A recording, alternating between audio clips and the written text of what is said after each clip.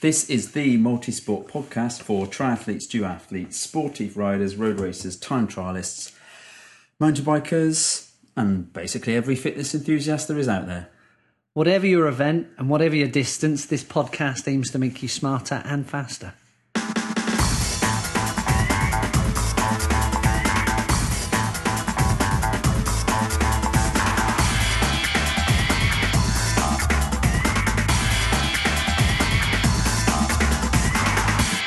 Welcome to this December 2015 edition of the Coach Joe Beer SMARTcast, supported by Nopinz, suppliers of cycle and running, duathlon, clothing, number attachment systems and skin suits, velotoes, overshoes, club clothing. Visit nopinz.com. And Southforkracing.co.uk for all your biking needs with great brands such as Scott, Rotor, Fast Forward, GoPro, Lightweight, Garmin, and Martin could go on all day about that. Visit Southforkracing.co.uk. I am Coach Joe Beer and I'm joined once again, nobody else has volunteered, by Martin Crocker of Southfork Racing at Southfork Racing. At Southfork Racing. We are here. In Southfork Racing's time. We are. No, we're not. No, we're not. Don't say that. And thank you very much. We are here by virtue of Henry, our sound engineer expert, who has sorted all of our equipment into just the most amazing studio with laptops and mixing desks and mics. I have got photos of that. We have got photos of that. So, where are we at? Where are we at? December. It's December. So, judging by the weather, if you live down in, well, I should say Devon, as far as Devon, it's been pretty miserable for the last 3 weeks, I reckon. Oh, well, we had a dry morning this morning, so... Oh. Yeah, this is not a weather report. You want to hear about how to be training smarter, how to be on the cutting edge. You don't want Martin giving his weather report by looking out the window. No, this is true. It's true. What's the news on the grapevine then? And should I say on the graphene line? Well, just a few new bits and bobs. So things like graphene tyres. Or tyres with graphene. Or tyres with graphene, I should say. So apparently someone described it as the new carbon fibre. Really? Yeah, which I thought was quite a bold statement. So the information we have at the minute is good but limited, and the products are soon to be here in about 10 days, I think. So that's tyres from Vittoria. Yes. And is that wheels as well soon? The wheels, I don't think are going to be. I think it'll probably be New Year. Okay. The wheels. Okay. So. And do they use graphene in that as well? Yes. Yeah, oh, right. Okay. Yeah. Okay. So, and even as far as graphene goes with tyres, making you faster, better grip, a little bit strong or more resilient, I should say. According to their data, though done by somebody independent, and that will obviously be done subsequently by somebody else independent, you're looking at probably racing speeds, about 2.5 watts a tyre. Yeah, so they reckon, don't they? So, hey, that's taking maybe a cyclist's, 35, 40 watts on a fairly smooth surface and dropping that down, by a chunk. 5 watts is 5 watts if you're going to be buying your tyres. And I mean, it's not only just road, but mountain we've gone down the route of tyres again. I know you did that on purpose. This is your fetish of tyres. No, I just set you up. There's somebody going, Dear sir, I am writing a strongly worded email to complain about your fascination. And I say, don't shoot the messenger. We want you to be out there doing your best, training your best, and getting the best race. And if there's something that, I'm not being paid, you're not being paid by Vittoria to put this out there, but I just think it's a public service. It is public and service. It means that people will start to think, perhaps when they put their thinking hat on, oh, I've got to get new tyres or tubs, or I'm getting new wheels, what should I put on then for the coming year? They'll go, oh, there's been a little bit of a nudge forward. And it does happen. I think you can only take the reference point of the GP4000s and look what happened to those over 10 years ago. It was a cooking oil tyre that you just went out on and it was standard, and now it's a pretty good tyre. Yeah. So things move on, and we just wanted to put that out there. Graphene. That's it. Yeah. I mean, it's all on the website if you wanted to go to vittoria.com. Yeah, there's a catalogue and stuff. I did a little bit of reading. But it'd be good to see somebody else, as with all these things, test it to find out where it falls in the kind of top 5 or 10 of tyres. Yeah. Some are in 23, some are 23, 25 and 28, the clincher versions. And just another option. And I think if you look at these things, sometimes that particular substance will, like Kevlar when it first came in the beads of the tyres. I mean, carbon years ago when Giant started coming out with their first bikes. The starting bits only just open up more possibilities. And when this stuff, graphene, I think, is one of those substances that, based on other podcasts and other places that I'd already heard about it, it is going to be something that is all over your bike before you know it, and it will change the way certain things work. Yeah, I mean, like I said, I've done a short amount of reading on the stuff, so but so far it all looks pretty good. So I think the first tyres have come in, will be with us in 8 days' time. Okay.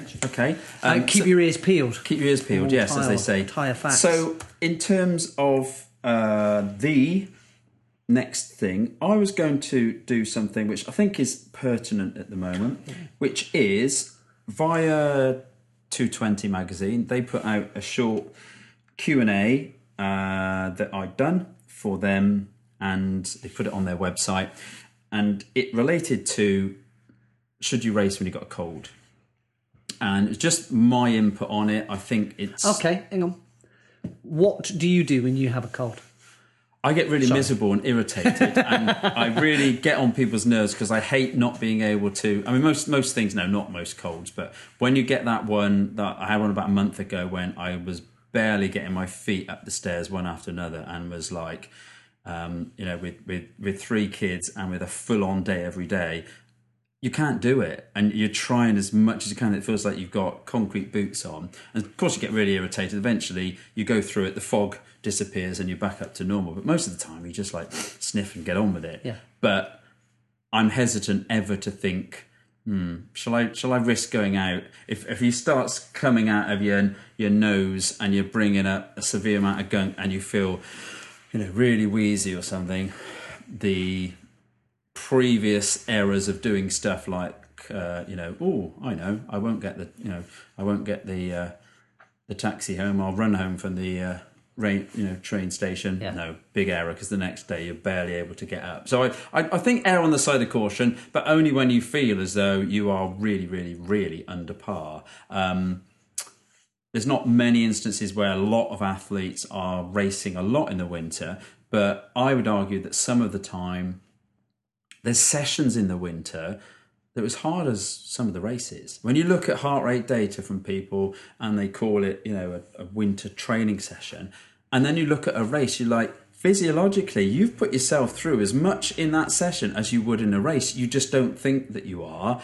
And add to that it might be one of the longest sessions that they do. Physiologically, they might be low. I don't think people are bouncing off the walls with energy. They might feel okay, but this is our low ebb. So I think this time of year, you err on the side of caution. Just, not at every instance, but you just play it by ear. Is it absolutely critical to do this session? If you're barely able to do your daily functions and you can't think straight at work, should you really be thinking, I suppose I still better go and do my spin class or my track workout? I think look at what you're going to get from what you're about to do. And if it's a race and you're feeling like pants, unless you'll never get the opportunity ever again to do that very significant event, then bin it.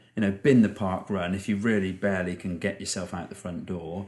But don't get used to just saying, it was a little bit wet outside, so I didn't go. Or, I felt as though it might not be a good day to train, so I didn't do it. I mean, you've got to be ill to get illness in the way of you, but don't think that the best people charge on regardless. Because what came out as a result of that Q&A carry on. Yeah. was people starting, and I sort of put it out through Twitter and Facebook, and sort of said, what's people's experience? And there's some really good ones. There's one from Christine Bertram, and she said, I collapsed in a championship race while in the lead.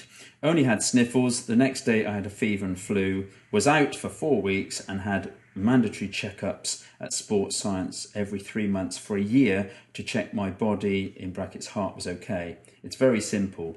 Don't. Okay. Somebody else said, Dawn Denise said, I kept trying to bike and go to work with a bug. Turned into a bad chest infection and hospital. 6 weeks on the bench. Should have just rested initially, but was set on having a good year. I ruined it myself. Now I'm wiser. Somebody else said, a chap, Pete Weir, who I've known for years, who's a time trialist, got a great sense of humour, and he said, wouldn't dream of racing while ill. Time to put feet up and put your ego in the shed. And I just thought it was brilliant. It's absolutely great. Another guy, Gordon Bell, said, I had man flu, went swimming when I thought it'd gone. It hadn't. Throat infection, 3 weeks training destroyed, as I couldn't and shouldn't have been training. It's properly dangerous, especially when we all push ourselves in training very hard and due to fitness probably don't realise or feel ill until too late. And there's one final one. Teresa Roberts said, learnt the hard way and ended up taking a year out because I physically could not train. Back to normal now. And I think those aren't just a few. I don't think that's just a tiny... It's quite a good pattern just with those few there. Yeah. But also I think the good thing about this is we have things like heart rate monitors, power meters, but we still need to do a bit on feel. So you still need to... Once the warning signs are there, and that is things like, you're constantly tired, like you could barely put one foot in front of the other.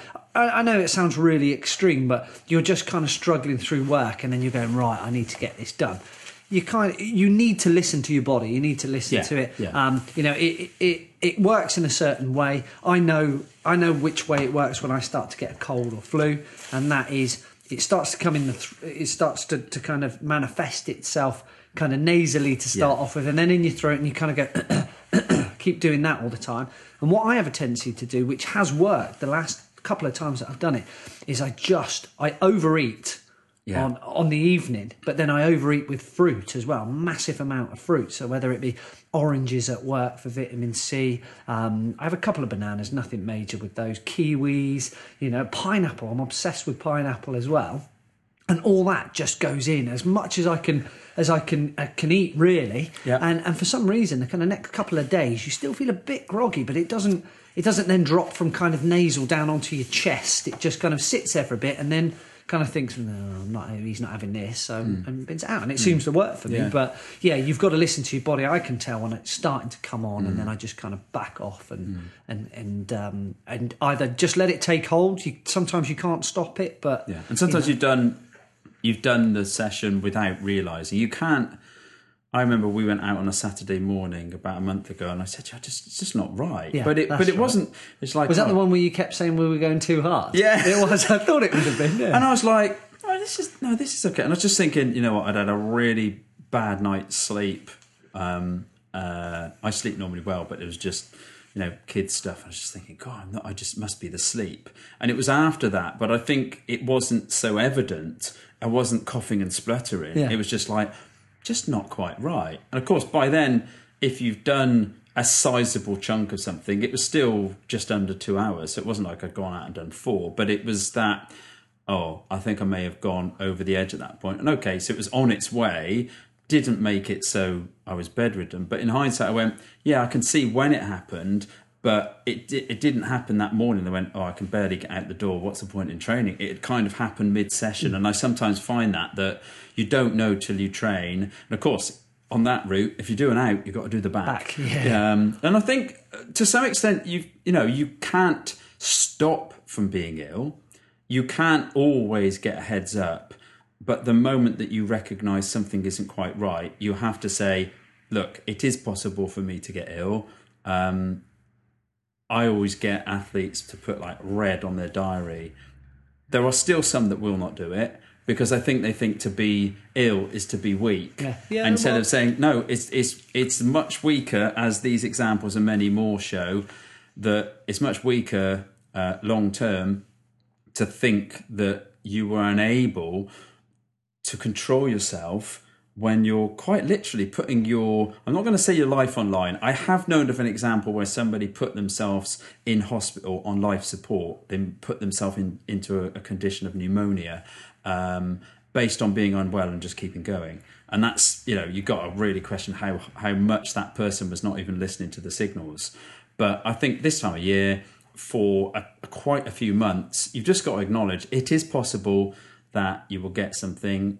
It's okay to have time out, and if you do get ill, look after yourself. But this, quite by chance, I grabbed a load of stuff, and we've been looking at it before we actually started recording. There's a few funny things that we've found. It's genius. It's genius. But most of it was just like, grab this for the podcast. I got it's called a conference report on echinacea. And it's called Exploring New Therapeutic Options. It looks like a pamphlet that you would get when you go to somewhere like Kew Gardens.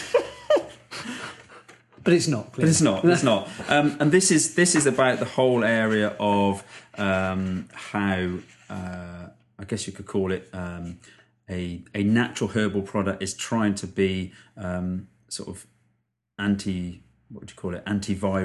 And there's a study in here. There's on about reoccurrences of complications resulting from respiratory tract infections, etc., etc. But this is kind of really strong science to show that, as with many people's, I think, practical experience, that actually something as simple as the echinacea drops in your mouth can actually help. It's not going to stop it, but it can help by assisting something that was known about by certainly the American Indians hundreds of years ago. So it's known about, and there's a bit of science.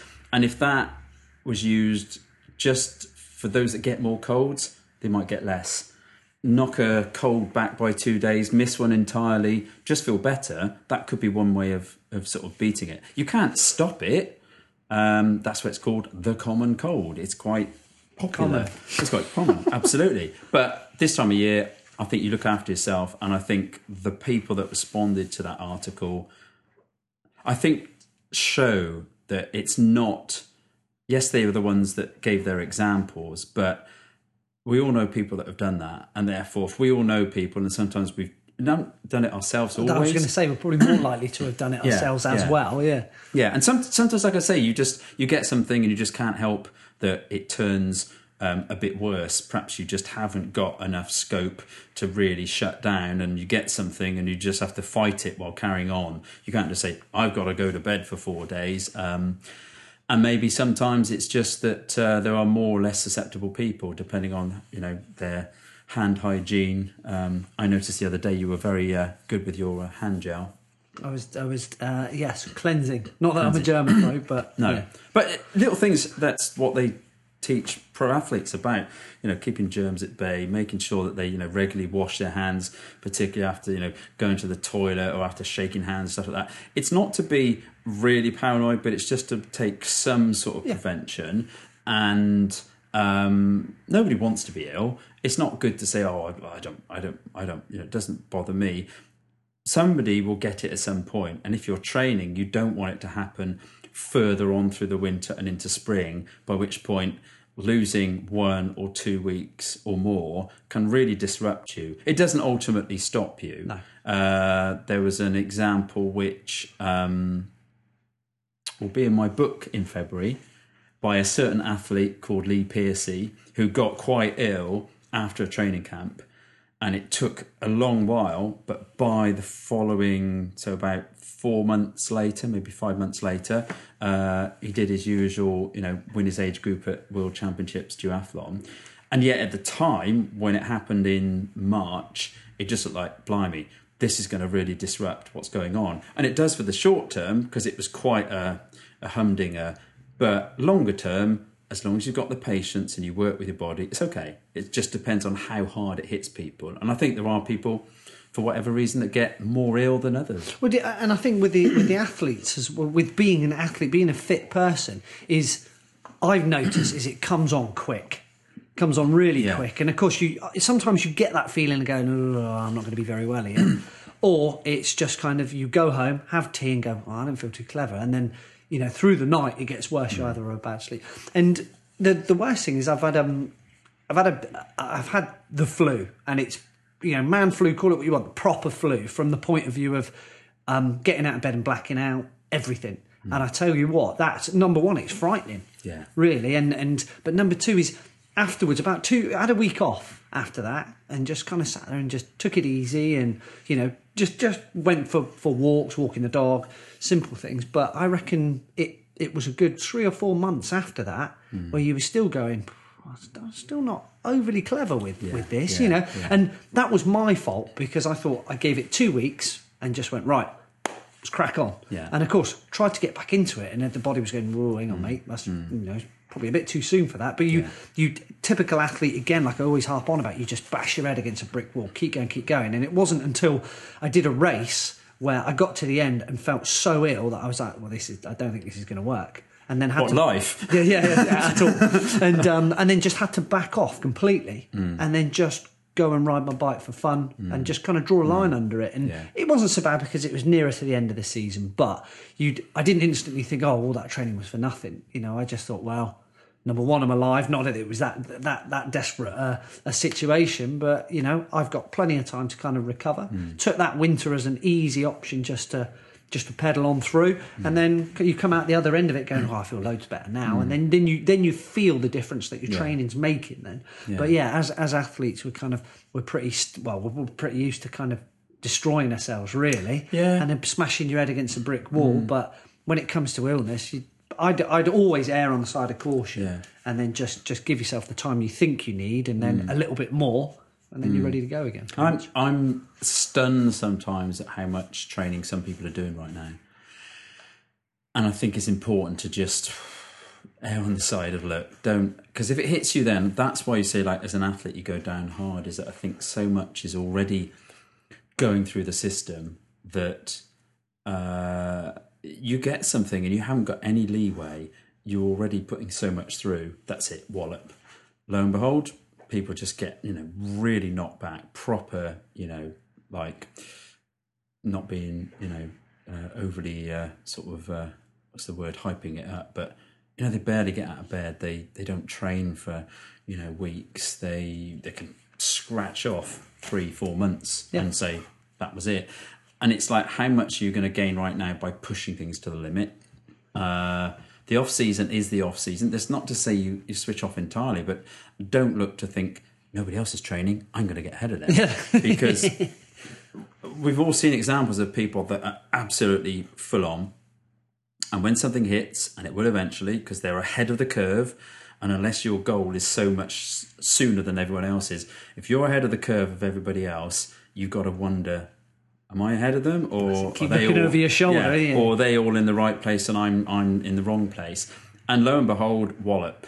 And the rate at which somebody goes down, the extent to which, then you can see in hindsight, blimey, of course, look how much they were doing, or look how they weren't. You've got to look after yourself. Sleep is the real thing that seems to be able to do, magic for your brain, for your body, for your capacity to just recover better. Hence, there's no surprise that the best athletes have some of the highest sleep figures, because that's their job. They're looking after themselves. But to scrimp on sleep is not clever. It will catch up with you, and it will affect your immune system. So if you get the chance, you can always Google 220 be like illness and racing, or go to the 220 website and look up the Q&A. But it will strike a chord, hopefully, with some people, because those examples, when they talk about months and seasons, strike a chord. Look, that isn't as rare as you think. It's a shame when it happens, and hopefully it teaches people something in hindsight. But it's a shame for everyone to be saying, I kind of knew that was happening. They were just so full on, and unless they're a professional, it's just not worth it, because the gamble is potentially so much more of a threat to everything that's going on. And the professionals always got the backdrop that they can sort of shut down and build everything around them because they're training as the be-all and end-all. Whereas for the amateur, it's not. And let's face it, I know there are some that think it is, but it's not. You are not paid by your training and then your racing. And most of us have got full-time jobs as well. So, you're not getting the rest that you think you're getting. Even if you go home and get your 8 hours, 9 hours sleep, you still have to kind of get up and you're still working from 8 till 8. Some of us work 8 till 8, 7 till 8, 9 till 5. Yeah. And families after that 8 as till well. 4, 10 till 6. Yeah. It's always loads of combinations. Different What about, combinations. to keep the colds at bay? This is genius. This I is love from this. January 1955. This is from called Health and Strength magazine. How did you get these anyway? How did I get these? Were you given that one when you first started writing? No. I look at historical things sometimes to get things into context and to see sometimes how things are quite they're quite already in place before we think we've invented all these things. There's been lots of things already, maybe not as scientifically accurate, maybe sometimes a bit laughable in hindsight, but not often as far off as we think. So this was still, 1955, was still 70 years ago. Is that right? Or was it 60? 60 years ago. There we go. Get my maths right. 60 years ago. So 60 years ago, okay? We're slightly alarming the man on the front in his white underpants. Actually, they're more like green. It's like a muscle. It's like for muscle people. There's a bit on the Soviets' plan for Emil Zatuplek, the most famous runner. His training, we'll do that at some point. It's quite good. But it's kind of like, weight trainers, people that are, into like lifting, bonkers amounts of weight, etc., etc. Anyway, a great advert. Page 43, if anyone else has got the January 20th, 1955 issue. And it's called A Better Tonic Than Ever. And it says, and Martin will laugh at this point, iron geloids now combine iron strength with essential vitamins. The new vitaminized iron geloids combine a fully adequate iron dosage with the nerve restorative vitamin B complex reinforced with extra anurine, riboflavin, nicotinamide, and vitamin C. It sounds like something you'd paint your fence with. So iron geloids are now better blood-building tonic than ever. These vitamins are not themselves of high tonic value, but also help the iron in iron geloids to do them more good than before. Anyway, it says it's for anemia, debility, lowered vitality, neurasthenia, loss of appetite, indigestion, paleness and skin blemishes, breathlessness, headaches, susceptibility to common ills. What you get in the new vitaminized iron geloids, an adequate amount of tonic iron, the essential factor in the formation of rich red blood with maximum oxygen capacity. Now that's bang on, okay? Upon which health, energy and the efficiency functioning of the whole body depend. Copper is added to increase the efficacy of the iron. And then it talks about vitamin B complex and vitamin C. And it says about the vitamin C, a deficiency of vitamin C causes a reduction in the absorption of iron by the blood. Well, that's bang on. Iron geloids contain an adequate amount of vitamin C to ensure that the full benefit of the iron content is obtained. So does it contain iron then?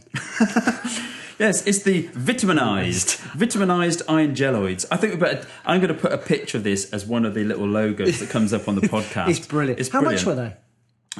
They were 1 shilling and 9pence and 4 shillings and 6pence versions as well. Unbelievable. And that's 1955? 1955, yeah, but it was talking about vitamins, of which now we're talking about B complex. There are people that have had blood profiling. B complex has been the biggest finding of their whole expense, and they've been wonderfully enthused by the fact their energy's gone sky high. And they're like, wow, I didn't know I needed that, but boy, oh boy, now I know I do, and I've supplemented correctly, full steam ahead. So, they didn't know then that you would need a certain amount of iron. Nobody can just throw it down their neck just based on putting their finger into the air and checking the wind direction. So you've got to have science behind whether you need it. But that was still, first it made you laugh when we should have caught your humour when you first heard it when we did it before we recorded it, because that was hilarious. On to a question. How about that? Ooh. This is from Andrew Ackley. Hi there, Joan Crocker. Hi. Great podcast. Love it. Picked up loads of great gems of information from it over the last couple of years. Is that ours or someone else's? Oh, well, thanks. I take it as a compliment. Oh, is that the end of the question? Oh, there we go. Thank you very much. No, bit of background. I'm a 42-year-old triathlete, mainly now doing 70.3 races as I slow down with old age. You're not old. 42 isn't old. Martin? I've represented Great Britain at age group level at sprint and middle distance events. My last race was Lanzarote 70.3 in September, completed a time of 4:57. Second in age group with splits of 34 minutes, 2:49 for the bike and 1:28 run. So they're solid. They're very solid for that course. Very proportioned. Not something where he's gone OTT, so that's good. My issue is that I've just been knocked off my bike during a sportive in Mallorca, and I've sustained a broken collarbone which has been pinned and plated. And this was sent 20th of November, so not that long ago. 10 days? 2 weeks? 2 weeks. I suppose that this is the best time of year for something like this to happen, but I'd already made the leap of faith and entered Ironman Austria, which is June 26th. I was looking to start my base training shortly. Also, I have Mallorca 70.3 in May as a warm-up event. I've been told it will be a couple of months before I can run or swim again, so how do I best maintain some level of fitness over the next 10 weeks? The pool I use has a constant depth of 1.2 metres, so aqua jogging is a possibility, though you'll still be hitting the floor. You won't be fully floating, so you'll be kind of partly aqua jogging. Maybe there's a better pool, but let's get onto that in a second. I have a watt bike for indoor training, so some advice the best type of sessions to do would be good. I have no problem with the boredom. Currently do two sessions daily of 60 to 90 minutes, each at 60% FTP or zone 1 heart rate. 2 sessions a day of 60 to 90 minutes. Yeah. He's doing 2 hours a day to 3 hours a day. Yeah, 2 sessions. 2 sessions daily. 60, yeah, a day. Yeah, 2 a day. 2 sessions daily. But that's 3 hours a day on his indoor trainer. Okay, all right. That's boredom right there. Doing the same thing all the time. Sorry, I'm just like, what? I've also live local to the North Yorkshire moors and have a border collie, so I'm doing a lot of hill walking to try and make the transition back to running not too painful. Thanks, appreciate your time and keep up the great work. So, it's knocked off his bike and he's broken his collarbone, pinned and plated. So, firstly, there's the sense that the watt bike will be keeping him stable, so he can sit there and do it. I don't think even right now, necessarily that you need to have to be thinking that you're on the bike for 3 hours a day. Because it says, 2 sessions daily. Now, it doesn't say for how many days, but if he's doing 3 hours a day and he's doing that even 5 days a week, that's 15 hours of sitting on the bike, which I just think right now is too much. And I don't think I'm lowering my sights on how much I think people should do. I just think there's a sense of when you've got to be ready for May. Right now, by the time this podcast comes out, we won't quite be at the shortest day, but there's a heck of a lot of time. And I think what you've got to watch is to get better, you don't always have to be the only person that sits there banging their head against the wall where other people are out having fun. Yes, you need to keep some conditioning up. The biking will help. I think it's important to certainly throw in, 8 to 10 second acceleration, so you have some sense of not just doing 60% of FTP, which would be 60% of FTP would be a modest mid-upper zone 1 ride, but just to sit doing that all the time, you're just going to have monotony of training. After a while, anybody is going to get to a limit, don't you think? So throw in some rev ups, and don't just think you have to do 60 minutes. Some days, do maybe a longer morning one and do it fasted, and then do a short high cadence evening one, just literally, 100 RPM, low-ish wattage, so you can just flick the pedals really light and then get off after 40 minutes and say, right, that's it. Because to always do the same session, I think anybody will just start to lose the plot. And even when the excuse me, when the collarbone is fully fixed, you're then a bit adverse to going on the turbo, going, oh yeah, I remember when I had to do this. And what I particularly like is the frame of mind. You can normally tell the frame of mind by the way that people write it, and obviously. Andrew's put, he's sustained a broken collarbone, which has been pinned and plated.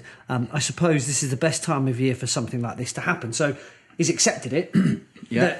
He's accepted it, looked on the plus side of having something like this happen to him, which is, luckily it's happened now and not, touch wood, he's only broken his collarbone, even though it's pretty major. But, the frame of mind is good there from the point of view of that he's looking at it going, well, could have happened mid-season or a week before the race, etc. So plenty of time to be able to recover from it. And Joe again would probably be will speak out from this, but you still got to be careful when kind of you've had it plate and pinned. There's still a high risk of infection and things like that. So it's worth keeping an eye on little things like that. And I mean, if your training's got to take a bit of a knock, which it will have, then so be it. But normally they're pretty good once pinned and plated. It's normally a good 6 to 8 weeks kind of healing process, and sometimes a little bit longer than that. But you just got to be careful not to move the pins. And also, how do I maintain some level of fitness? Well, blimey, even if you were doing 60 minutes a day for 7 days a week, you'll still be maintaining fitness in your biking. You're not looking to overly develop at this time of year anyway. So, do you know what I mean? It's that sense that if you stop entirely, you go backwards and you have a lot of rebuilding. As such, you're on your feet with the dog, which will help your Ironman, because your Ironman, it's not going to be 2 lots of 128. Okay, the course in Lanzarote isn't a super hilly course, but it's not pan flat. But you don't take your 128 and say, oh, that means he could probably just go under 3 hours for the run. No, you're not. You can probably look at a 3:20, 3:30 minimum. Therefore, the pace at which you're running the Ironman is slower. The need to be necessarily fast as such. No, you've got to be strong. And you don't have to be strong till you get to next June. So right now, we're not at the shortest day. Yours is at the longest day. You've got a 6-month build. I don't think you want to panic. You don't sound like you panic, but you just got to read between it about how much are you going to lose. If you sit on the bike, you're going to lose nothing because you didn't have a lot to gain by going out and training a lot. You've got the genetic ability, having been second in your age group, to go back and do that again. If somebody was 22nd in age group and had trained quite a lot, was quite meticulous in what they did, that's their lot. They can't get to second in age group just for saying, watch me now how hard I train. There are certain performance limiters. If somebody's perhaps more overweight, they lose weight and wow, aren't I going quicker? But when lots of people are training at quite a diligent level, most aren't actually under training, and that's why they get poor results or poorer results. Somebody that did not 4:57 but 5:57 of say the same age group, it's not that they probably didn't do the training. Most of the time it's that you haven't got the engine. So I don't think you want to worry. You've already proven at 70.3 Lanzarote you've got a pretty solid engine. Therefore, you can back off. You were looking, as you'd said in your comments about, it was looking to start my base training shortly. But you are base training. If you do, there's plenty of Ironman athletes at the moment I've got that are, base training is 7 to 10 hours. And some it's on the lower end and some it's on the upper end. You don't have to be doing a lot more. Some people love their training and they do a lot more, but they don't need to be, because it doesn't polish what you've got any better. It just doesn't make you that much better by, oh, he does 7.5, I'm going to do 15, I'm bound to be that much better. No, you've got to do the 15s eventually, but not right now. Do you think we as athletes kind of overcompensate when we're injured? To think, oh, I'm going to lose everything, everything's going to go. Whereas really, you can maintain what you have. I know you don't gain, you can maintain what you've got by just doing your minimum. at the minute. So, even if it is, I don't know, 3 sessions a week on the watt bike and, maybe a long walk at the weekend, just as a maintenance point, really. So, because you can't really do the Ironman training right now anyway. So to be injured is okay. It's better that it happened now than if he did it in Mallorca 70.3 and then went, oops, I've done this in May and I've got my race in June. Oops, that's too close. I'm not going to do it. So it's not about throwing yourself off the bike right now and saying, I'll injure myself now, I won't do it later. But it's happened, and he's made the, the kind of mental thing about what can I do? Possibly aqua jog, go take the dog for a walk.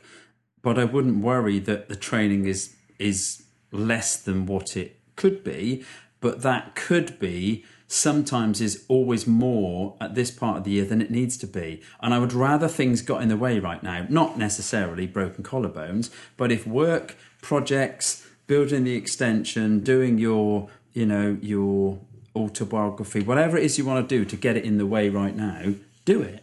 Because you don't want to do it in 6 months' time and go, I'm trying to juggle 2 things now, and that's not working. And then what happens is you can't do the hours. So I think you've got a good engine. You have time.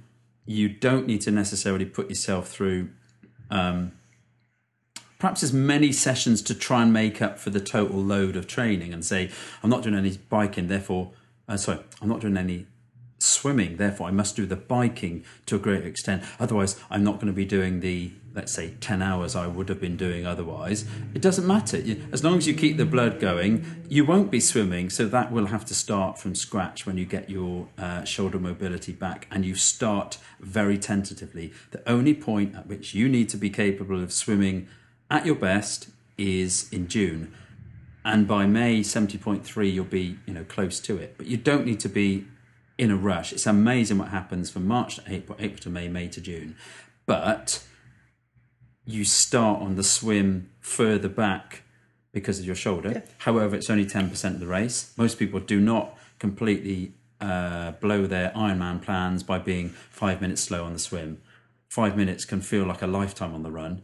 And yet on the swim, it can feel, I'm a bit slow, I've got out later than I should do. Well, you've got out exactly where you are, and you can't do anything about going back in time, so this is where you're at. So I think it's all still potentially okay for Austria. You have to see how the mobility and the rehab goes with the shoulder, how much it affects when you can get back to running, because there's still the actual forces of going up and down that for a while can stop you from fully running okay. But you've got the bike, and the bike can be something that you can play around with sessions, particularly just revving it up, doing lower power, higher cadence, but not getting that hatred of the watt bike because you've just done way too much of it. You don't need to be doing Ironman stuff till much later. And I know when people flick that switch, they do sometimes start to go at it.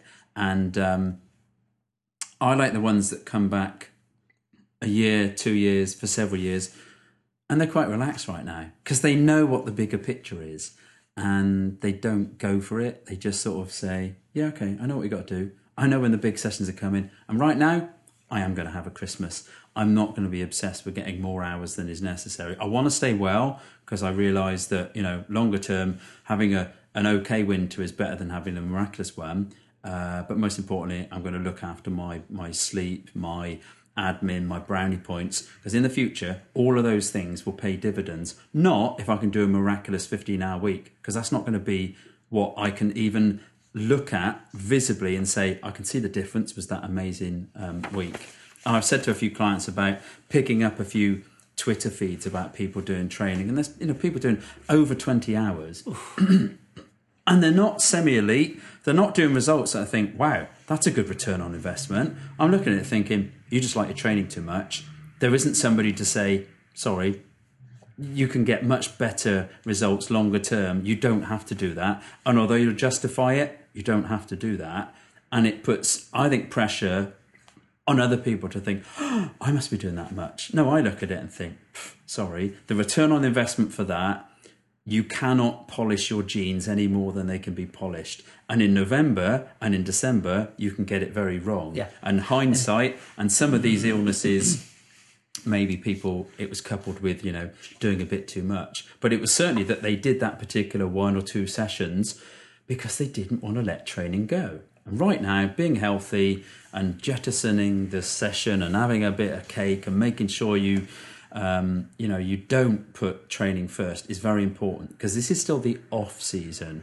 It's not going to affect you next year. I love the simplicity of the world of time trialing, because when you look at it, if you look at somebody's output for 22 minutes, 25 minutes, whatever, year on year, that very often doesn't change. And it's not just people that I know because I'm coaching them. I'm on about other people, and you don't see miraculous increases. There might be a little inkling of watts, but it's more down to getting the intensity right late on in the day. It's not about what they did in a dark winter's Sunday ride. It's the longer term thing of, look, you've got to be able to put the effort in to push max. And I know that's a short 20 to 30 minute discipline, but it often shows that you could measure that person's ability 6 months earlier and say, you'll do that, prove that you'll do 10% more. And very rarely will people ever achieve that. And so when do you need to be at your best? On race day. How far away are you from race day? 7-8 months. Right, relax. Yeah. And also with the question, Andrew, with aqua jogging, which I find fascinating, which I've seen a few guys participate in the aqua jogging. And funny enough, when we were in Lanzarote, there was a Spanish lady that was there. Right. And she was just recovering from a foot injury, and she was aqua jogging, which I was absolutely fascinated. And I like to call it DWR now, deep water running, because aqua jogging makes it sound like you're a jogger. And you say that to somebody that's running, oh, do you jog? They'll probably floor you. I did exactly the same when someone asked me if I still ran competitively. I said, no, I jog. And they did went, oh, oh, you jog. So this lady doing a deep water running. I was fascinated by it because I was looking at it from the point of view of how was it a workout? How is it helping her? And she got out of that pool shattered. Oh, I'm glad you said that. And Great. I was just like that going, it can. And I did like a mock-up kind of run, aqua jogging or deep water. DWR. Deep water running. And it is, I think I must have only done it for about 30 seconds. And I was like, oh, I can't do this anymore. I'm going to have to just wallow there, just kind of flounder there for a bit. But it is tough. It is tough. Physiologically, it's measured to give the same training benefits as running. It doesn't engage the calf muscles. Right. So you'd probably need to, particularly when people do it for an injury reason, particularly if it is the calf, you need to gradually get the calf muscle used to that propulsive burst that it causes in running. But the rest of the body is actually doing what it does. Your hip flexors, are pulling your leg up, you're using your arms to stride against the water, and they're doing more work than they would normally. So that's what can make you feel a bit more breathless. Yeah. And your leg is going up and back. So yes, it is hard work. It does work, and it's something different. And when maybe you are less fit, or I think when you want to combine doing training sessions, go to the pool and do deep water running. But that's slightly off tangent. Off kilter. But Andrew, get back to us. Let us know how it goes. And I'm sure if you give yourself a little bit of a longer term view, which you know where your goal is, and it's a long way off. It's amazing how fit you can be. There's no reason for you to be any less fit than you could be. But right now, it's a generalisation, but I just think lots of people can relax and say, it's all right, don't worry. Just as long as you're not totally detraining, don't think you'll be untrained if you're not doing your best weeks. Best weeks are in the future, and get confidence from knowing that as second in age group at Lanzarote 70.3, you've clearly got an engine that, well, only one other person had a better one, so you've clearly got a fairly good gene pool. So as long as you train that right and you don't break it in the rebuilding phase of getting back to training, you'll be fine. Good work. That's a good question, huh? Another question, which actually was back in October, and I don't think that we've read this one already because I'm not crossed on it or written on it or done anything. was from Jason Moncrief. Do you reckon? Moncrief? Yes. I reckon. He wants to do qualification for the GB age group in 2017, so he's thinking ahead, very much thinking ahead. And he says, I'm sticking to the 80% of my training at less than 80% of heart rate max. Is there a volume of training below which this will not provide effective returns? I currently train 8 to 10 hours a week. In the depths of winter, this may drop further, i.e. 5 hours. Would I then be better off upping the intensity as I have more recovery time? Main aim next year will be a middle distance Weymouth. Right, so you probably fall into a category, Jason, that I think quite a lot of athletes do. You're around 8 to 10 hours that you pick as your ballpark figure. That's perfectly adequate to do Weymouth middle distance.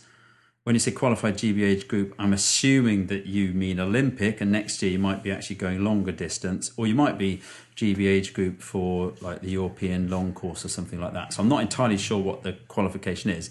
But in terms of training, I mean, if you do 5 hours, I'd argue that there's no problem in doing a bit of harder work. I'd probably say strength training would probably be the way to do at least 1 hour or an hour 20's worth of work, 40 odd minute sessions times 2 a week.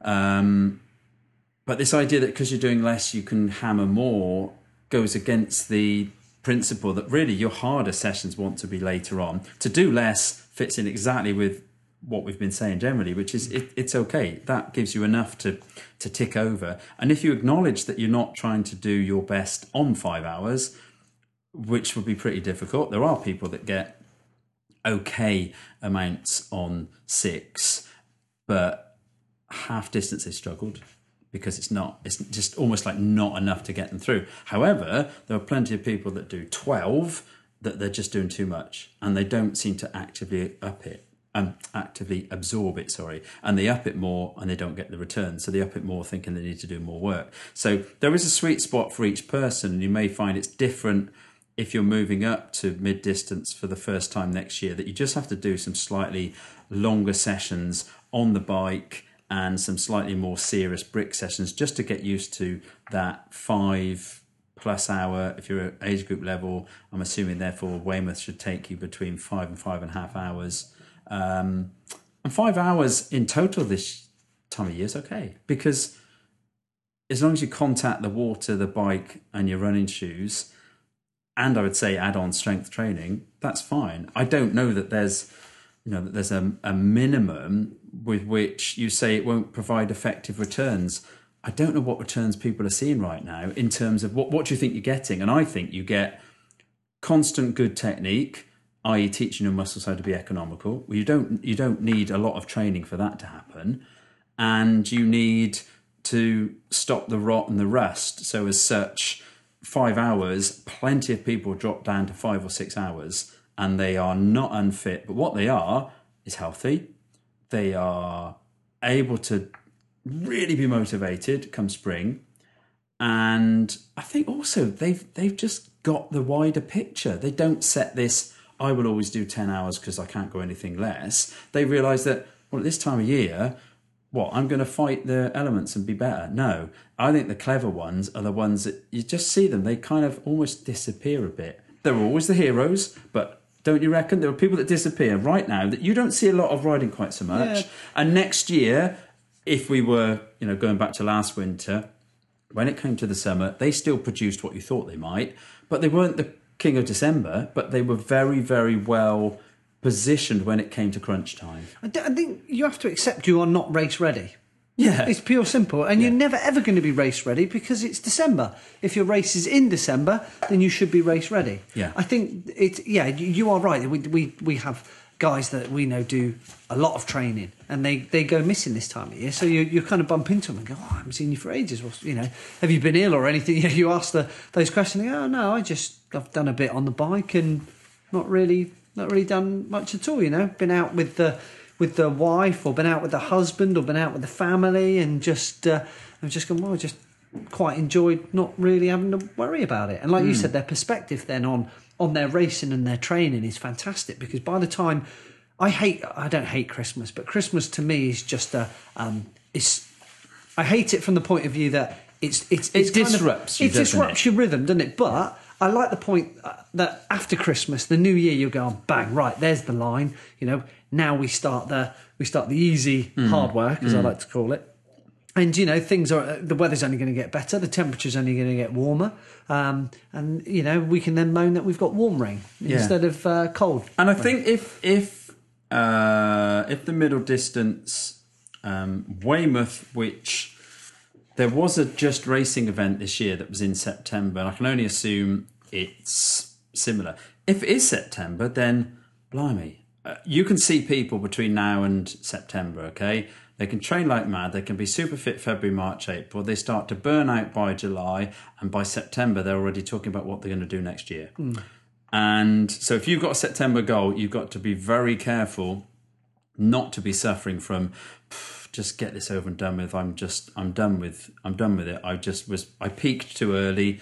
I did a few too many races early on and was a bit too feisty. And instead of building to what I want to be my A race, everything was an A race. And I think that January to February to March, there's an incredible impetus you can get, not just from the fact it's the new year, but just the fact that the seasons allow you to train hard. But you've got to watch that you don't hit a premature point of high fitness and then suffer from just hitting the same mark time and time again. You haven't peaked. You've actually just stayed at a below peak point. A peak isn't something that you sustain for the next 5 months. A peak is where you come off, you drop down, you recalibrate, you get ready to push hard, and then you go up to the top. And at the top, if you're peaking, by definition, you've got to come down the other side. So I think if he's got a Weymouth peak, he's got to do a few of those peaks along the way. And therefore, there's going to be some 5-hour weeks in the season where he cuts right back. He does deep water running because his legs are sore from maybe doing a half Ironman or doing a hard half marathon, or in some way causing more damage that you don't just go into the next week and say, I don't care, I still do 10 hours. And to ebb and flow, the most effective people I've always seen that they love the time after their peak races because they've realised it's a time not to obsess about doing more training, but to let the body recover like a good interval. Do a hard interval, and then you stop and do your recovery. You don't say, I'm going to get rid of the recovery and do the next interval. And it's the recovery that you get right that allows you to do the next interval. Yeah. And I think with the ebbs and flows, Jason is right to know that he's going to be doing less now, but shouldn't worry that less is somehow going to not give him the dividends. Detrimental to, because it could be that he's got more time to think about his diet, make his kit and all the bits and pieces that he needs to be competing in triathlon, all the bits of training gear and the knowledge of what races he's going to do and what sessions he can link in. All of that takes a heck of a lot of admin. I mean, it's mind-boggling how much it takes to get it right. Not to just fudge through it and go, I didn't realise that was on, I've missed that one. And no, I haven't got any spares because I couldn't be bothered to put them in. There are some people that do it haphazard and some people that do it, they do it every race is an A race. The best ones know when to switch off the A race mode and just turn up and have a crack. And then when they get to their A race, everything's been tried and tested and they give a performance that is at their absolute best, and then they're quite happy to go away and chill. With Jason as well, is he has accepted that there will be some 5-hour weeks there. But like Joe's saying, is if you're having it now, then it's not even worth 1 minute of waking up in a cold sweat thinking, I've only done 5 hours this week. It's gone. As long as you're that far off from your primary objective that if you're still doing those when kind of August comes and you think, well, I've done probably too many 5-hour weeks, I haven't done enough, then that'll probably ring true and your performance will reflect that. But there's no point in going, but during December and January, it's all right, I was doing 25-hour weeks. Because it's just not... You're just going to get to that point on the doorstep of your event and go, I think I've done too much here. I'm absolutely cream crackered. Yeah. There was a bit, and I think it was for an article somewhere. It might have been 220, it might have been peak performance. It was somewhere. And I just thought, what are representative amounts for each distance roughly for not the most obsessed, not the playing at being a pro, but the kind of middle but still effective hours. And quite a few people wrote in or commented by email, thank the Lord, you've put some sanity to the numbers that we're talking about. You haven't just made out, that everyone's got to be, you've got to be Olympic distance, or you better be doing at least 15 to 18 hours. Because you think, well, there goes the sport that's meant to be growing at a rate of knots then, if you have to devote 18 hours. And it's not true. It's the ones that do that obviously stand out, but they're not the norm. And I'd argue, unless they are incredibly talented and managed, they'll actually just be great trainers, and they'll never look at the return on investment and say, they put that in, they got that out, I thought you'd get better than that if you're doing all that training. And I think you've got to look at that. You've got to look at the point at which, it's not who does the least, it's not who can shout about the most, it's who actually gets the most out of their conditioning, which isn't always about the training. He's got 5 hours of training, well, that therefore gives him at least 3 hours of admin for his races, of keeping his kit together, of doing other things around the house and at work and all those other things, to say, clear your decks and be well on top of stuff now. Because in the future, to get 10 hours done and still have a bit of leeway is the best way to recover. Because we went back earlier about the sleep. People that can sleep and relax between sessions get so much more than the ones that, are trying to train really hard, and meanwhile their sleep is pants, often because they're worrying too much about their race and their training and everything else. And the best athletes, they relax and they train and they work and then they relax and then they train and they work, and it's all a nice flow. I call it the switch point. It's almost do you now? Switch. Take a note of that, listeners. It's called the switch point. I call it switch point. It's from when you do some big weeks, and then you kind of certify your block of training that you've done, or you get your training diary, you look at it and go, I've done quite a few hours this training block or this winter. And then you look at your results and go, actually, I didn't really do very well on that one. Normally I'm quite good at that one. And, either your results are slightly off and then you can akin that when you go back to your training diary and go, I have done like probably 6 hours more a week for the last 4 months, but my results don't reflect what I feel the effort. And I think even in your head, you kind of then go, I've probably done a bit too much there. And then you look back through previous things and go, I did really well at that race, and I was only doing 3 hours less than I did this year. So why has that happened? And if you can kind of quantify it by looking through a training diary, I don't know, your computer programs, you can link that up obviously with your heart rate, power, etc., etc. I think you can then look at the balance and go, right, yeah, I see what I've done there. I've switched jobs there, or family time there, and did less there, a bit more there, and maybe that works for you. But I think people don't look at their training diary sometimes and go, oh yeah, I see what I did there. Yeah, I kind of, instead of doing a 25-hour week in December, I just split it down into kind of 5-hour weeks through the month, and that seemed to work better for me. I didn't get ill. I still was busy at work, but now I'm ill after doing 1 week in December, and I've got to have 2 weeks off. There's certain ways you can look at it and quantify it and break it down. If you look back through previous transitions through training, and you could sometimes when people go, I just had a really good year that year, that sounds a bit flimsy for me. You kind of look back through and go, actually, that's the reason why I had a really good year is, my training was bang on, I was building, I didn't do too much in the winter, work was steady, work's been steady this year. So, yeah, it's... I think the training effect is more... it's more of a fixed benefit ratio than people realise, i.e., if you put in this, you could only do 6 hours, I could only do 6 hours, Jason could only do 6 hours, no matter how hard we trained or whether or not we could eke out another 1 hour, and you did 7 one week and I could only do 6, we'd still get to very close to what we've already got.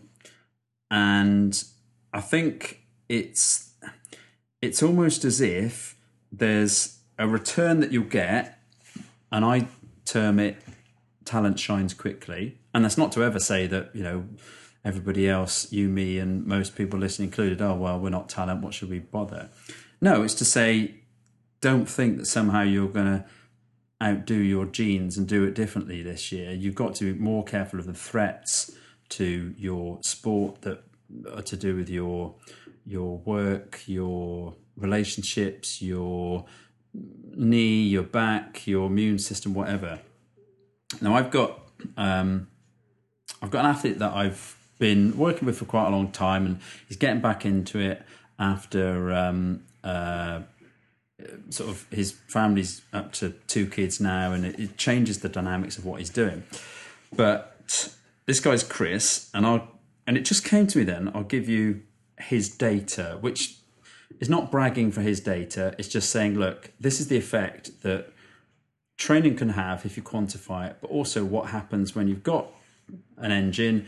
You're either going to train it and you'll get the results, or you won't. And what he does, which I'll give you the numbers in a minute, I can't do, and not many people could. But he isn't trying hard to do it. It's just the response of his body to training. To his training, yeah. Okay.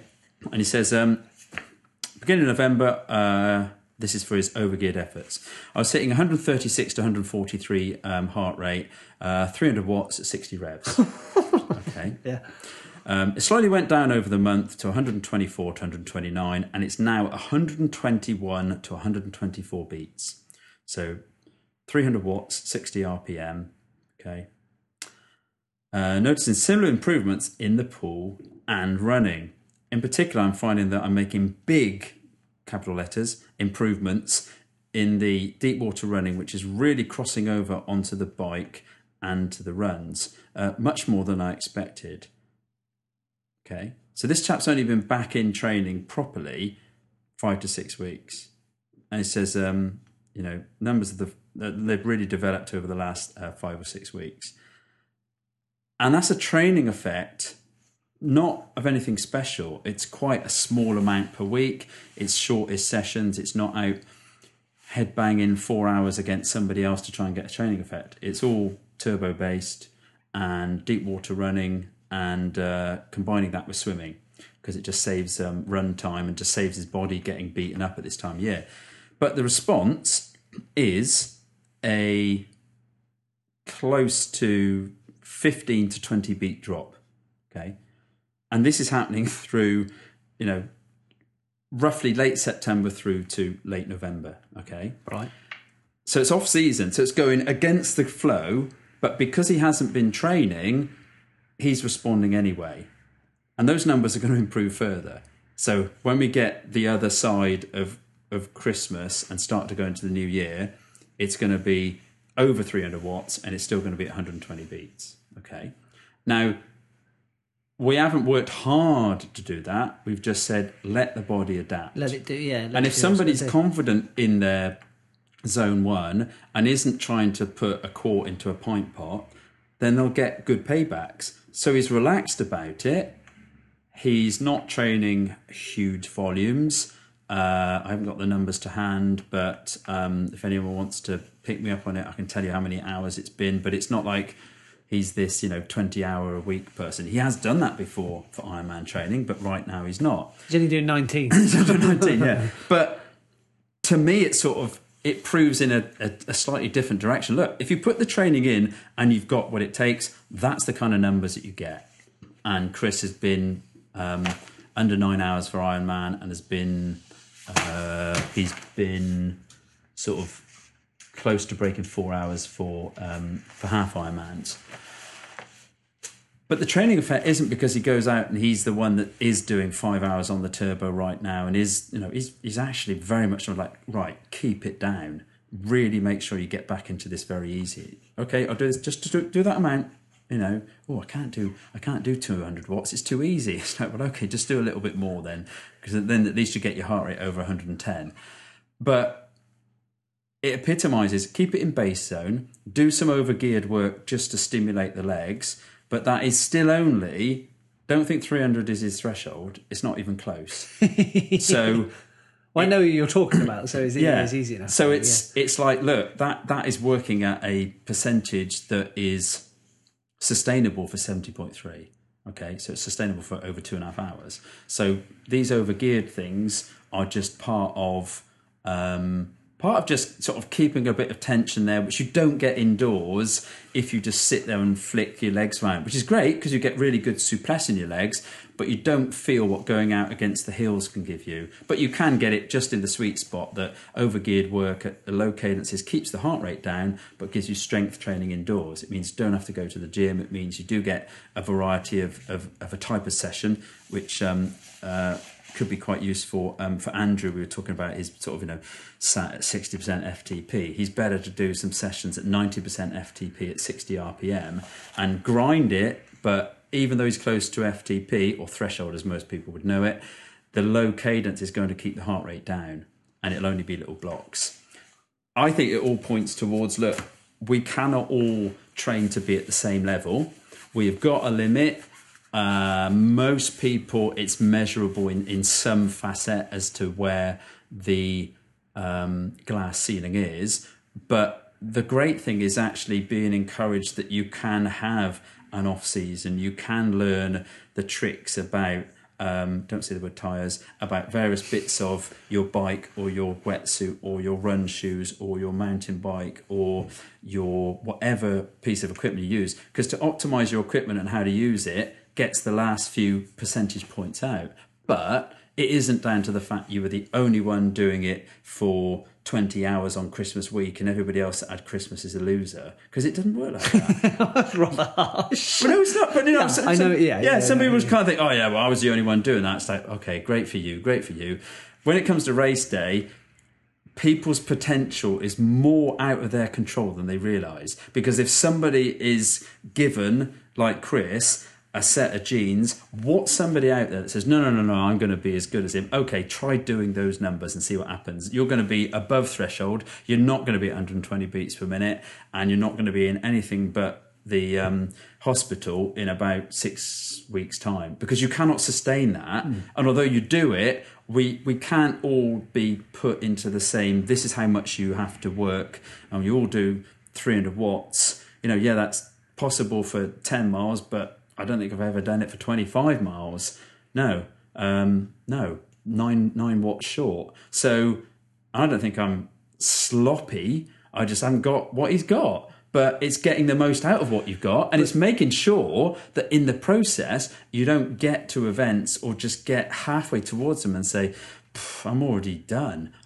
Or inside I'm already done, but I'm going to show everybody that I can still get that extra 10% that actually isn't there anyway. Well, that's what you're saying. With you may be 9 watts short, but that doesn't mean you'll then go and train another 15 hours a week to try and get that 9 watts back, because you're guaranteed that you'll get to that point where you'll go, well, he's just either, the genes are what they are. Yeah, and it's not to say don't try. I think sometimes people think that you're saying, oh, well, we shouldn't try because we haven't got... No, it's don't try and impose, firstly, on your body something that breaks you, because training has to be a very subtle case of taking you to your peak when there is a peak, not seeing how long you can sustain something that is, to all other people looking on, going to be unsustainable, and then afterwards say, yeah, but they just, they became their training. They couldn't do anything else but do their training. Training should go in ebbs and flows, and there's good illustrations. I saw yesterday there was a research paper on, it was one of the top female marathon runners of the 80s, and it gave all of her training diary. It broke it down actually 70s. It broke it down in a phenomenal amount of how much zone one, how much track work, how much per year, what her coach, who I think was her husband, what they were doing, and it broke it down brilliantly. It may have been Ingrid Christensen, but it was a great article, because what it showed is kind of how much work was done in the zones, but also it was her job to do it. So the little increments that were tweaked, and the fact that she was running, I think she was running like about 130 kilometres per week, very roughly. Yeah. But that was her job. That's what she's known by. That was how she broke world records, and that was how she became, an icon. But to see into that and to realise that lo and behold, the majority of time spent was about 3/4 of the time spent was in zone 1. So that tells everybody out there, look, if you know your zone 1, then 3/4 of your week should have to stay in there, or you're going against what everything else suggests is the best way to train. And it's not to say there isn't the hard work bit to do, but if you don't get the easy bit done, and some of your easy is hard, you're already taking away that 25%. Because you've already gone into those wells. Do you know what I mean? Yeah. You've got to do the 75% to earn the 25. You can't do, but it wasn't quite in zone. And some people's steady needs to be redefined by what did the heart monitor tell you? No, not when it doesn't work and it somehow was lost, or that wasn't the session that seemed to have any heart rate data. What does the best measure of how hard you're working, what does it tell us? And although the stuff on this particular female athlete wasn't based on heart rate data, it was based on speed, and there was a really, you could see, succinct knowledge. She didn't need to run any faster than, there was often, there's like 10k runs, 10k morning run in, 40 to 45 minutes, easy jogs, 40 to 45 minutes, done, they go, job done. Now, some people listening, they haven't even done that as a PB flat out. But this was a pro athlete, and that was base work. And that was logged, and that was logged again in the evening. There was another one the following morning. Oh, lo and behold, here's one of the quality sessions. But it'd almost done 3 or sometimes 4 sessions at least of base before there was any sense of quality. So there was always this sense that they were kind of putting the time in the bank before they iced the cake, then putting the time in the bank and then icing the cake. And when you put it like that, makes it more obvious from the point of view of, like you said, the 75% work and then like the cream on top. You can't just go, I'm going to do 55% of that. Yeah. That's all I'm going to do. And a bit like Jason just said, I'm doing only 5 hours, how much I do? Well, if 5 hours is 300 minutes, then 240 of it at least is is done 4 hours. And you might have 1 hour of hard work, but that was me earlier saying, do that strength training. If you can only do 5 hours, and that probably sounds like you don't want to do it, you perhaps don't want to fight the elements, therefore do 2 strength sessions, do the 4 hours of, you could do deep water running and swimming, so you can be time efficient there. You can do a run off the bike, you can be time efficient there. And then you can do maybe, even if you do a 70, 80 minute constant turbo, that's again time efficient. You don't have to do a lot to get your 4 to 5 hours done, but it fits into the philosophy of, look, still think about most of what you do,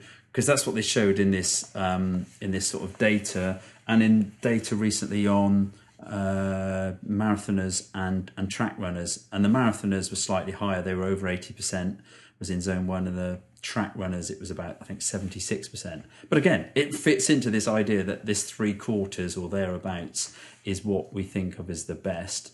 But they still had quality work, but they had quality work on top of a big base. And if people look for short ways to get fitter, you can do more work at higher intensity, but you're not actually getting a better payback. And I think also, if you're not doing enough hours, it's really hard to do the hard work. I find it much easier to do hard work when you're doing more hours, because you've got a bigger base on which you're laying it. Whereas if you thought, literally day on, day off, hard day, easy day, hard day, easy day, you'd be flummoxed, because there's too much intensity before your body's fit enough. You kind of almost take it out to some extent before you've put enough back in, and you don't enjoy it.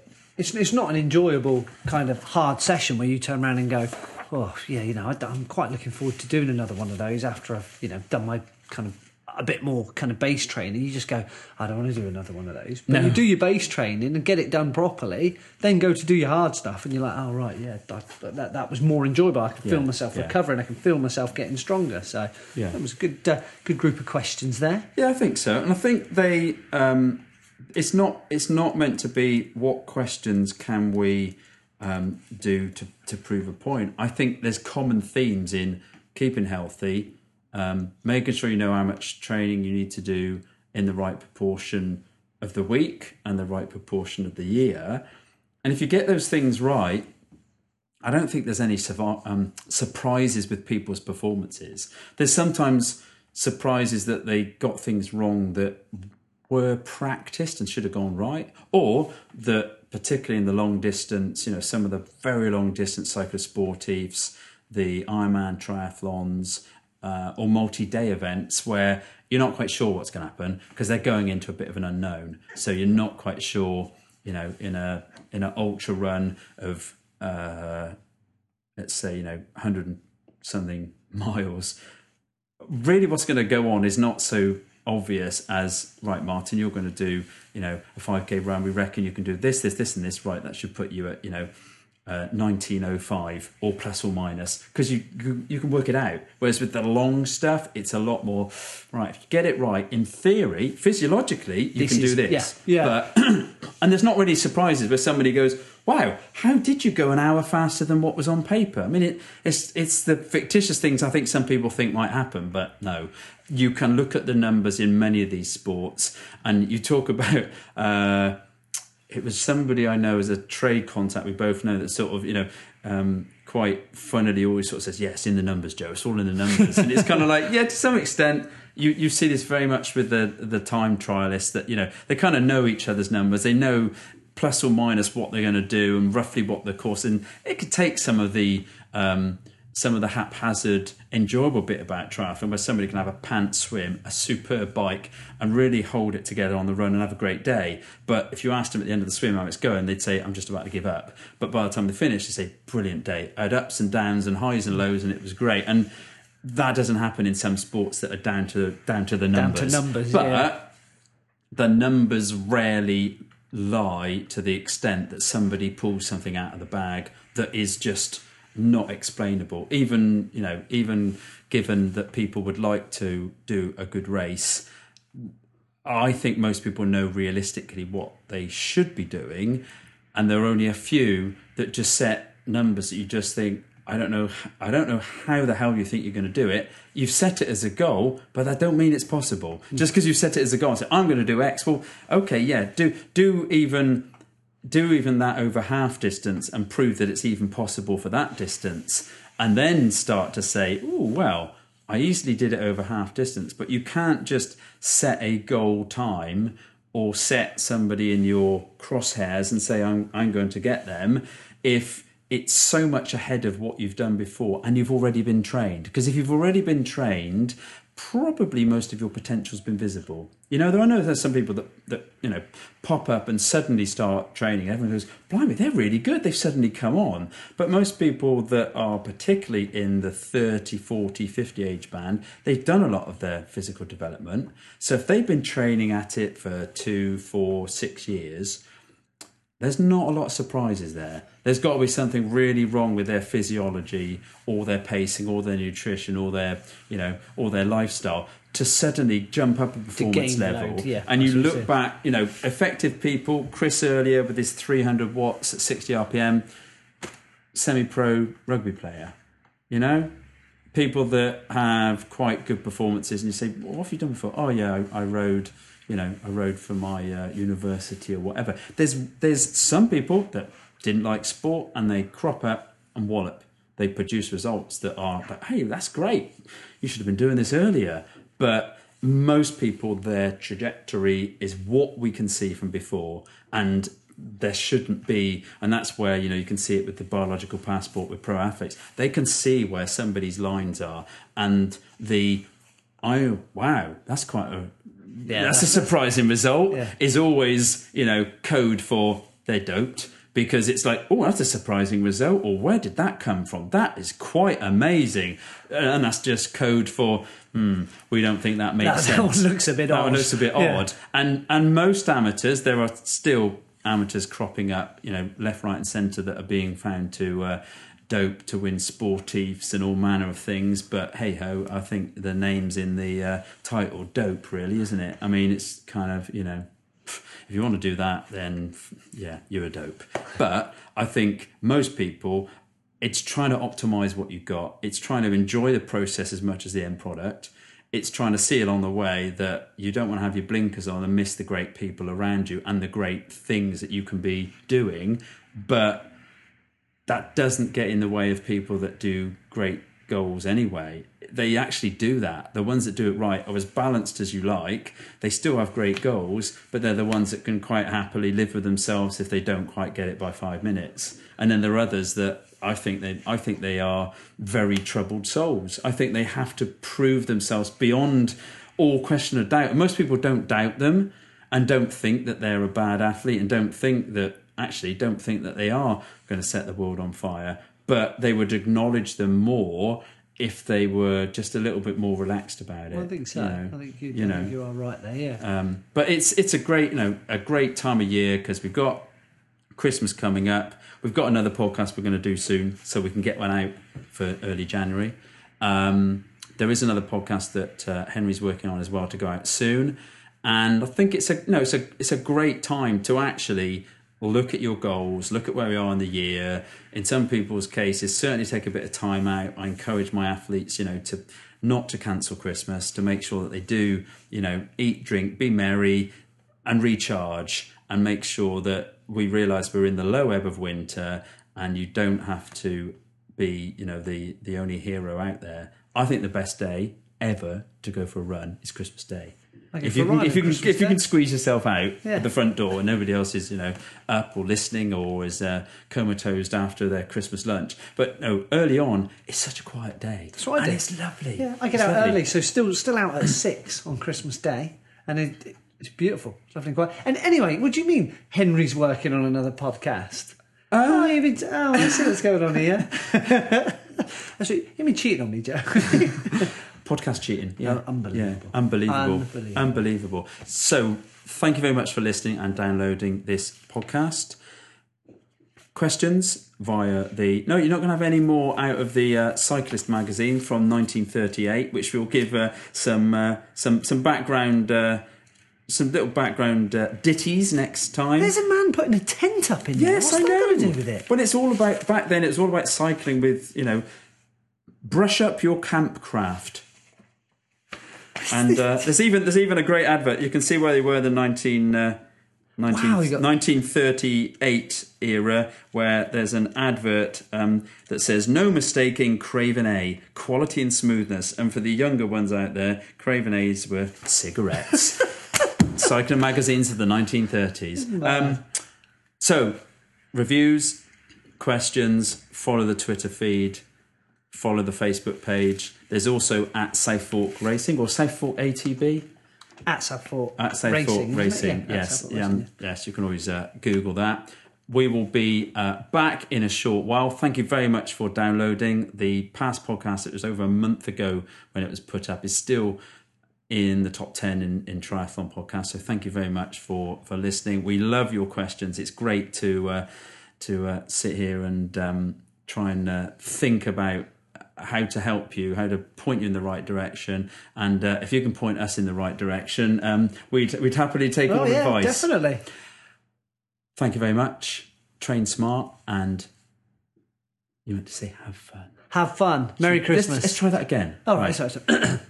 So remember, train smart and have fun. We wish I'm you not singing. I'm definitely not singing. Sorry. Okay. And a happy New Year.